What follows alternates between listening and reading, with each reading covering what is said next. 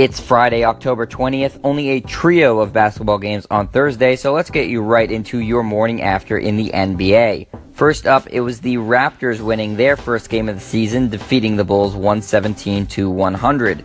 Jonas Valanciunas has a big day for Toronto, finishing with 23 points and 15 rebounds in the win.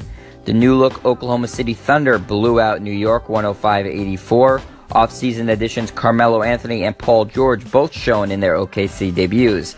Melo finished with 22 points, and George ended his night leading the Thunder in scoring with 28. Last year's MVP Russell Westbrook picked up right where he left off, recording a triple-double in his opening game of the year, finishing with 21 points, 10 boards, and 16 assists in the victory. Kristaps Porzingis led all scorers in the game with 31 points for the Knicks and added 12 rebounds.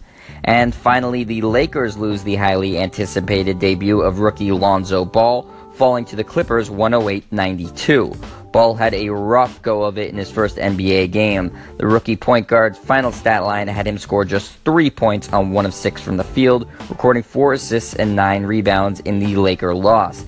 He would finish with a plus-minus rating of -14.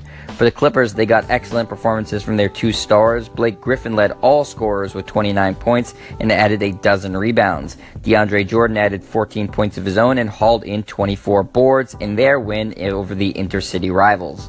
That's the buzzer for this edition of The Morning After in the NBA. I'm Jet Stryer, and this is your home for the best quick-hitting sports news, only on Anchor.